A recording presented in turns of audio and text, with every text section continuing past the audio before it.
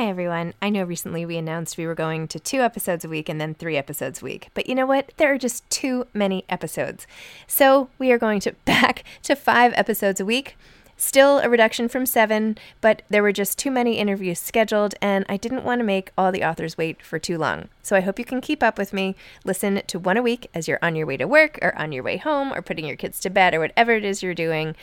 Moms Don't Have Time to Read Books, now 5 times a week. One size fits all seemed like a good idea for clothes. Nice dress. It's a t-shirt. Until you tried it on. Same goes for your healthcare. That's why United Healthcare offers a variety of flexible, budget-friendly coverage for medical, vision, dental, and more. So whether you're between jobs, coming off a parent's plan, or even missed open enrollment, you can find the plan that fits you best. Find out more about United Healthcare coverage at uh1.com. That's uh1.com. Hey, it's Ryan Reynolds, and I'm here with Keith, co-star of my upcoming film, If, only in theaters May 17th. Do you want to tell people the big news? All right, I'll do it. Sign up now and you'll get unlimited for $15 a month and 6 months of Paramount Plus Essential Plan on us. MintMobile.com/switch. Upfront payment of $45 equivalent to $15 per month. Unlimited over 40 gigabytes per month. Face lower speeds. Videos at 480p. Active Mint customers by 531.24 get 6 months of Paramount Plus Essential Plan. Auto renews after 6 months. Offer ends May 31st, 2024. Separate Paramount Plus registration required. Terms and conditions apply if rated PG. Hey, I'm Ryan Reynolds. At Mint Mobile, we like to do the opposite of what Big Wireless does. They charge you a lot. We charge you a little. So naturally, when they announced they'd be raising their prices due to inflation, we decided to deflate our prices due to not hating you. That's right. We're cutting the price of Mint Unlimited from $30 a month to just $15 a month. Give it a try at mintmobile.com/switch. $45 upfront for 3 months plus taxes and fees. Promo rate for new customers for limited time. Unlimited more than 40 gigabytes per month. Slows full terms at mintmobile.com. Hi, I'm Zibby Owens, and you're listening to the award-winning podcast, Moms Don't Have Time to Read Books. If you like this podcast, you will love my new anthology called Moms Don't Have Time to Have Kids. Check it out, and you'll hear from 49 authors about all sorts of things moms don't have time to do. All the authors have been on this podcast. Also, check out my TikTok, @with Zibby and Tracy, my other podcast, Sex Talk with Zibby and Tracy. Check out Moms Don't Have Time to Write on Medium. And of course, my new publishing company called Zibby Books. And now back to our daily author interview site and a quick hello from some of my kids. Hi. Hi. Hello. Enjoy the show. Happy New Year, everyone. I hope you all had a great break. I wanted to let you know about something that I've been talking a lot about on social media at Zibby Owens, which is the hashtag 22 in 22 challenge. We are at Zibby Books. We are encouraging everybody, like all of you, to visit 22 bookstores in 2022. And we're going to provide a whole series of incentives for every 5 visits, and you'll be entered to win a $500 shopping spree, and you'll get fun things like bookmarks and all the rest. Plus, you'll be part of a great community of people all helping support bookstores, authors, and more. We're really, really excited about it. If you want to join, sign up. You just go to 22in22.net. That's 22in22.net and click I'm in and put your information. And then every time you go to a bookstore, you just quickly go back on the site and click log a bookstore visit. And then we'll be keeping track and we'll be following up with all of your different achievements and awards and everything. So please sign up, spread the word. 22 in 22, get your friends to join and start visiting bookstores, and it'll be really fun and exciting. So here's to a wonderful 2022. I'm so excited that you're listening to my podcast and doing all the fun things that I have been trying to bring into the world. So here we go, 2022. Hashtag 22 in 22. Chiara Alegria Hudes, I hope I pronounced that right, is the author of My Broken Language, a memoir. She is also the Pulitzer Prize-winning playwright of Water by the Spoonful. And with collaborator Lin-Manuel Miranda, I don't know if you've heard of him, she wrote the Tony Award-winning Broadway musical In the Heights, and also the film adaptation, and the book, In the Heights, Finding Home, which she co-authored with Lin-Manuel Miranda and Jeremy McCarter. Her notable essays include High Tide of Heartbreak in American Theater Magazine and Corey Couldn't Take It Anymore in The Cut. In opposition to the carceral state, Hudes and her cousin founded Emancipated Stories, a platform where people behind bars can share one page of their life story with the world. As a barrio feminist and joyous mischief maker, Chiara E. Sue Hermana created the Latinx Casting Manifesto. She also wrote Vivo, the movie, which my kids are obsessed with and which I love, and we have been playing the soundtrack nonstop, and she wrote the book for that, so you should definitely watch that movie with your kids if you want, or even by yourself. Hudas is a native of West Philly, USA, and now lives with her family in New York. Welcome, Kiara. Thank you so much for coming on Moms Don't Have Time to Read Books to discuss My Broken Language, a memoir. Thank you. Thank you. I'm so happy to be here chatting about the book. This book, I know I was just saying this, but it's so good. I mean, it's so beautiful. You're such a great writer. Obviously, you won like the Pulitzer Prize for your play and all that. I mean, you're just obviously a rock star, but the memoir, I'm like a memoir fiend. I love memoirs. My favorite genre. I read a million of them, and it was so good. So anyway, just had to say that up front. My inner child is smiling because when I was a little kid and people asked me, what do you want to be when you grow up? I said I wanted to be a rock star, so now I feel that it has come true. There you go. Oh, that's awesome. But now I feel like I have a peek inside of you as a young girl in your whole life, so that means like even more. Would you mind just telling listeners what inspired you to write this memoir and why now? You know, it's kind of the two sides of one coin of my family experiences as I became an artist. You know, in some ways the book is me becoming an artist. In other ways, it's me coming into my own as a woman in my family. And the thing about being a woman in my family, it was bearing witness and having proximity to so much struggle and hardship. It was very hard times. And the Puerto Rican community in Philly, you know, took a lot of hits in the 80s and 90s for sure. But the flip side of that coin, you know, I wanted to bear witness to that. And I wanted, honestly, to, even before bearing witness, just to make sense of that. What did all of that mean for me as a kid? But the flip side to that coin is it was also, the family setting was also a site of tremendous exuberance, joy, tenderness, healing, humor. And I think that vivaciousness, that life force, that juice, you know, really informed the pain and vice versa. And I'm still so compelled by the kind of coexistence of both of those things in my family growing up. You described it so beautifully too when you were talking about how in your family it wasn't always words, right? It was actions, like the banging of the pots. And wait, I have to find, I think I dog-eared this page, but oh yeah, here it is. Language was not what connected us as a family. A dinner table ritual where people gather to discuss news of the day was not at the heart of how we communicated. Bodies were the mother tongue at abuelas, with Spanish second and English third. Dancing and ass slapping, palmfuls of rice, ponytail pulling and wound dressing, banging a pot to the clave beat. Hands didn't get lost in translation. Hips bridged gaps where words failed. I loved that. Yeah. You know, it's like the harder it got, the harder we partied, the harder we celebrated, and we did that with our bodies. Actually, I was quite shocked. I got to get, you know, later in the book, you meet a character called the Boy. And spoiler alert, we stayed together. He's now my husband and the father of my children. But I was 17 when I met him, and this isn't in the book, but I would go to his house and his family would like sit down and have dinner at the same time and have conversation. This was a totally new experience. I was like, what is happening? Like, it was a free-for-all at Abuela's house, and there was always dancing. There was always eating, cooking, usually some sort of healing going on because someone was always sick, you know, babysitting, and, you know, that all happened simultaneously when it naturally occurred. Wow.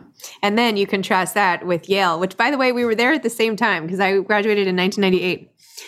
Oh, my gosh. Yeah. So I was in Davenport, but I lived off campus half the time. But anyway, when you were talking about Ashley's ice cream and, you know, the halls of Sterling, and I was like, oh my gosh, we were, you know, Sprague Hall, all the places. It was crazy, like a little flashback. But anyway, how you contrasted what that sort of, you know, traditional, old school, beauty, intimidating atmosphere was like for you coming, you know, and then even saying about Gabby, like, why did you get that? And she does not get that necessarily, right? Like that, why did you get that in your family? And I don't know, talk to me a little bit about that, because Yale feels like a very central, or maybe it was my own bias, but a central piece of your coming of age, so to speak.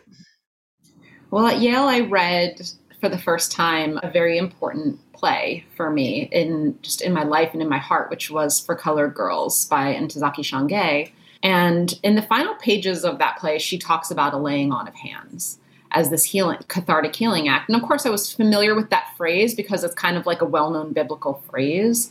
But to hear it spoken about like within a woman's space, it gave me language to something I had known all my life, which was we were very physical with each other. Our bodies and our family, which is, in my experience, quite typical in Puerto Rican families, ran the gamut from very light skin like mine to darkest skin, like cousins of mine or my aunts, from straight, some of us has straight silky hair, like some of my younger cousins, but my tias had afros. My mom had an afro. Body shape. So we had very skinny and we had very, very, what would be called obese or fat. I didn't use the word fat for a long time because it was such a slur. And now it's starting to come back as like, hell no, I'm going to call myself that. I'm going to claim that word and I'm going to make it mine. And all of these women were wildly confident, possibly overconfident. And it was amazing to see because when I was like in middle school, that's when, it was like heroin chic. It was the Calvin Klein underwear ads and everyone was stick thin and looked emaciated. And here was this very robust, like cellulite ridden, botch tattoo, surgical scar family, just like mostly women being together, sharing space, dancing, healing, laying on of hands.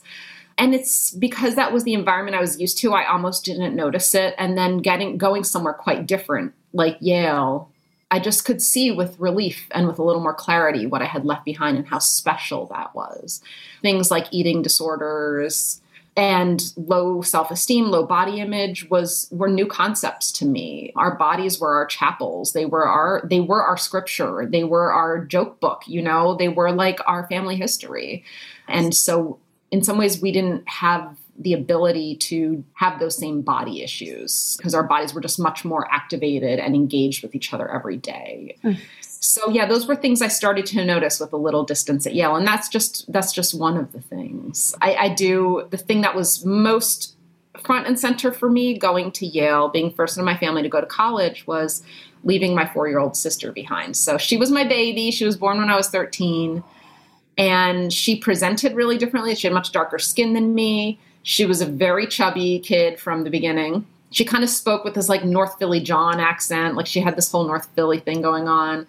And she was so confident about her body. There's a chapter where I talk about like that I'm trying to get her dried off after a bath. And she finds her naked self in the mirror. She's like 4 years old. And she's like, oh my God, my body is round as Mother Earth. My body's round as the moon. And to her, this is like miraculous, and it made me feel very alive. But I also had a little bit of an because I thought like, so when does the world begin to tell her that should be the source of shame, not the source of joy or celebration? So that was, these were the things at the front of my mind, or some of them, when I got to Yale. What is she doing now? Like, what's the PS? Right now, she's expecting her first child, so I'm going to be at BT, which I'm very excited about. And she's a theater producer and a cultural producer in Philadelphia. So she started a Latino and a women of color theater company in Philadelphia. Wow, that's so great. Power 3 Theater. Amazing. One size fits all seemed like a good idea for clothes. Nice dress. It's a t-shirt. Until you tried it on. Same goes for your healthcare. That's why United Healthcare offers a variety of flexible, budget-friendly coverage for medical, vision, dental, and more. So whether you're between jobs, coming off a parent's plan, or even missed open enrollment, you can find the plan that fits you best. Find out more about United Healthcare coverage at uh1.com. That's uh1.com.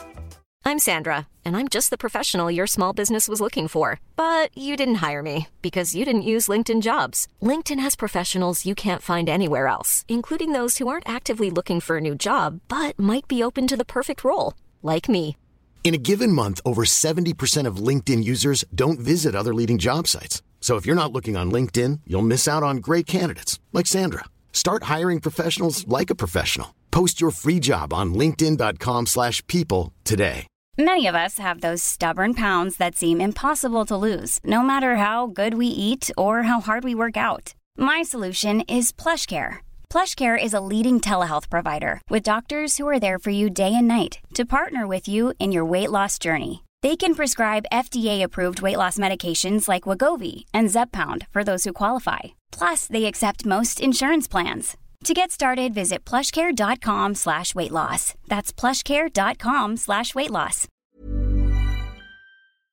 Well, you could really feel how hard it was for you to leave her and go into this new environment. So I'm well acquainted with that separation anxiety. You know, you had like a preview for the kid phase, but that seemed like a super special relationship. I also really liked your whole conversation on what you believed in and whether or not you believed in God, and that whole conversation of what does it mean to believe, and who here, I'll read like a little passage from it, because of course I'm like botching it as I try to talk to you about it, but here, I think it was a little earlier. Oh, also I loved this whole section on the books that you loved. A book is its presence and absence. I keep just like quoting because you're such a great writer, but who would I be without Ralph Ellison, without the battle royale's electric brutality, without 5 words strung together, I am an invisible man. Who would I be without reading Beloved on the L, North Philly zooming below, if I'd never known Seth's back scars? And then at the end, you said, and yet as I read with double vision, thinking of her often, each book had the strange effect of binding me to her. The more I learned of our divergence, the more I paid it attention. I don't know, just so great. Anyway. It was me writing about my cousin, who was my older cousin and one of my role models growing up. So such a funny woman, really a survivor and a fighter. And that was on me learning that she could not read and had never learned to read despite graduating the Philadelphia public school system, and just realizing some of the gulfs and divides that existed within my family. I had already begun to be a literate teenager. I loved books. I loved writing, and that was a shocking thing for me to learn. So as I went to Yale, I was very mindful of the fact, boy, I wish Nucci, my cousin, I wish she could read this story. I think she would connect to this story. And then even you start to second guess yourself with those sorts of thoughts, because it's like, well, who am I to judge? She's doing just fine. Like look at all she survived. Look at her fighting spirit. And am I implying that there's a deficiency there? And that's the kind of thing that, going to Yale gave me a lot of double vision there. Wow. I loved how your mom later, when you were sort of struggling to figure out what to do after Yale, and you were doing a lot of musical stuff, and obviously you're a musical genius in addition to everything else, but how she was like, but you always wanted to be a writer. What happened to that?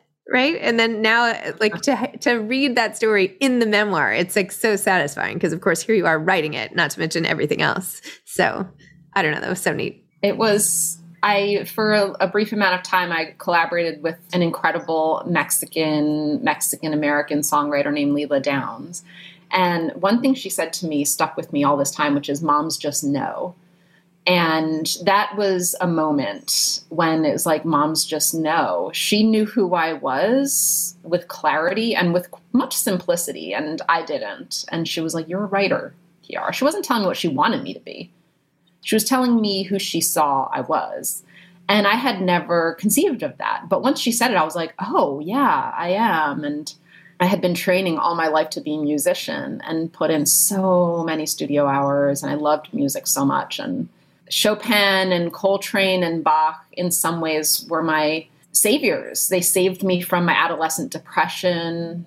They gave me beauty at times that felt very desolate in my youth. And I remember in my mind, my heart just saying, like, goodbye, Coltrane, goodbye, Bach, goodbye, Chopin. Like, thank you so much for all you've given me. But now I have to go do my thing, which is right. But don't you feel like there's still that melody? I mean, even the way you write is still, I think music really informs writing a lot. You can hear it in the rhythm of the words. I mean, that sounds so hokey, but it's true. I feel like you can tell when people have like a really musical bent, because it becomes more lyrical, almost more, if the scale is poetic to, mainstream, right? It's closer. It's a more poetic, I don't know. I haven't slept. I'm not making any sense, but I know what I mean. So that's good. Well, it turns out that musical training was extremely appropriate training for a writer too, from just daily habits of self-discipline and being alone, finding creativity in solitude, to also like working with sound and structure. All of those things remain super relevant to my writing every day. And now what has it been like? I mean, I know you already had won the Pulitzer Prize, but with this whole rise of In the Heights and how that was like the one thing everybody was, watching during, it's in some ways it's terrible to have a memoir come out during a pandemic and, a book and all of the stuff, right? I've seen so many careers sort of like, so much hard work disrupted, but at the same time, we finally have a society where we can all focus on like one show at a time, which we haven't had in a long time. So how has this sort of rise to fame and achievement been for you?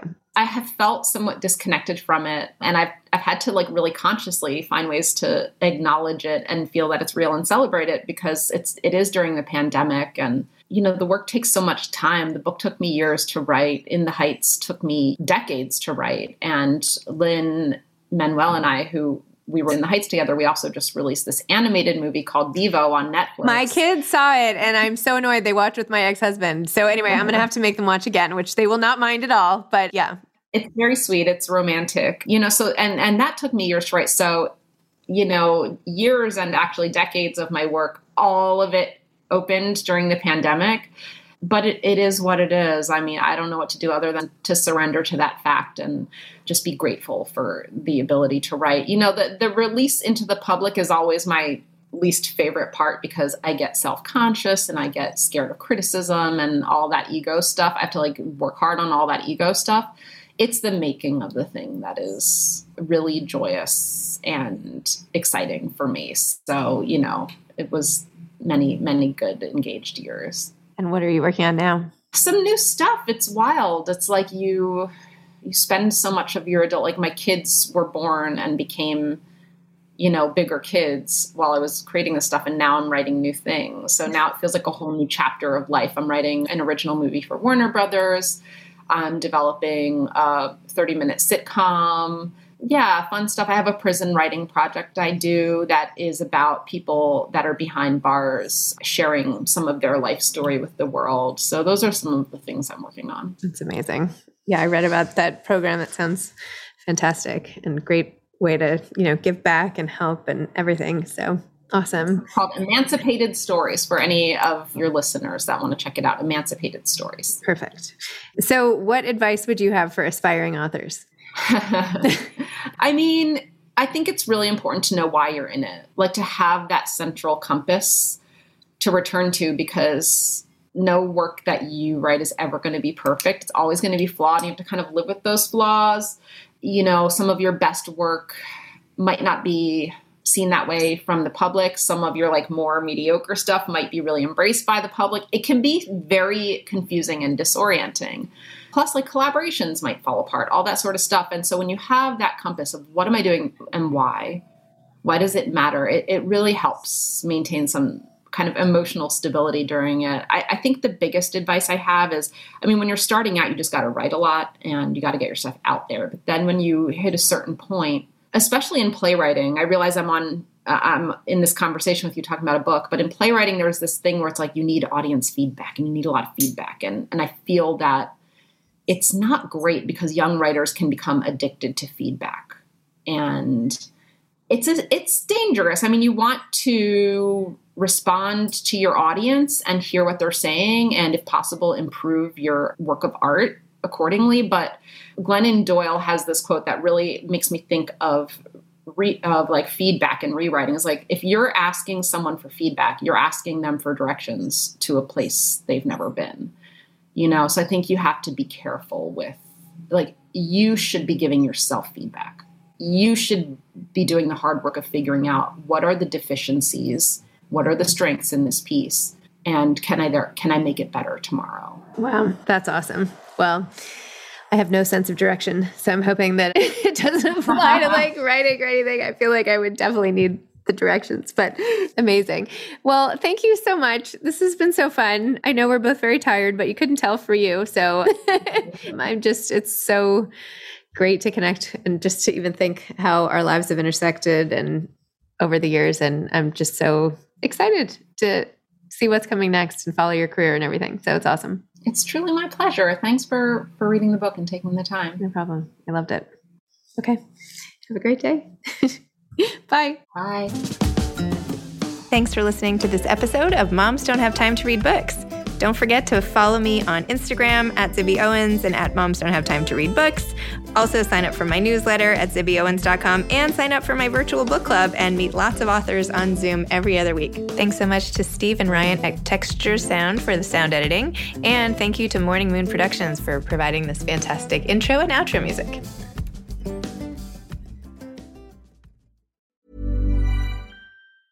Even when we're on a budget, we still deserve nice things.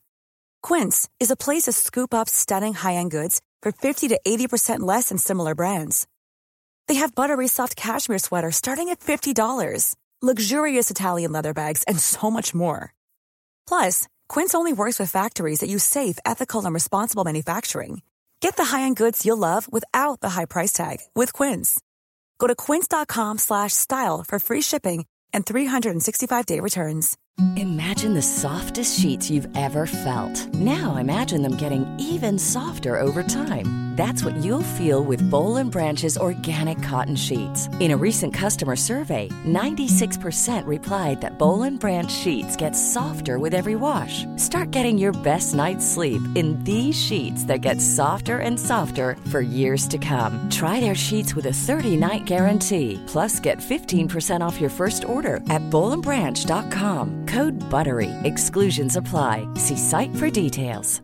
Mom deserves the best, and there's no better place to shop for Mother's Day than Whole Foods Market. They're your destination for unbeatable savings, from premium gifts to show-stopping flowers and irresistible desserts. Start by saving 33% with Prime on all body care and candles. Then get a 15-stem bunch of tulips for just $9.99 each with Prime. Round out Mom's menu with festive rosé, irresistible berry chantilly cake, and more special treats. Come celebrate Mother's Day at Whole Foods Market.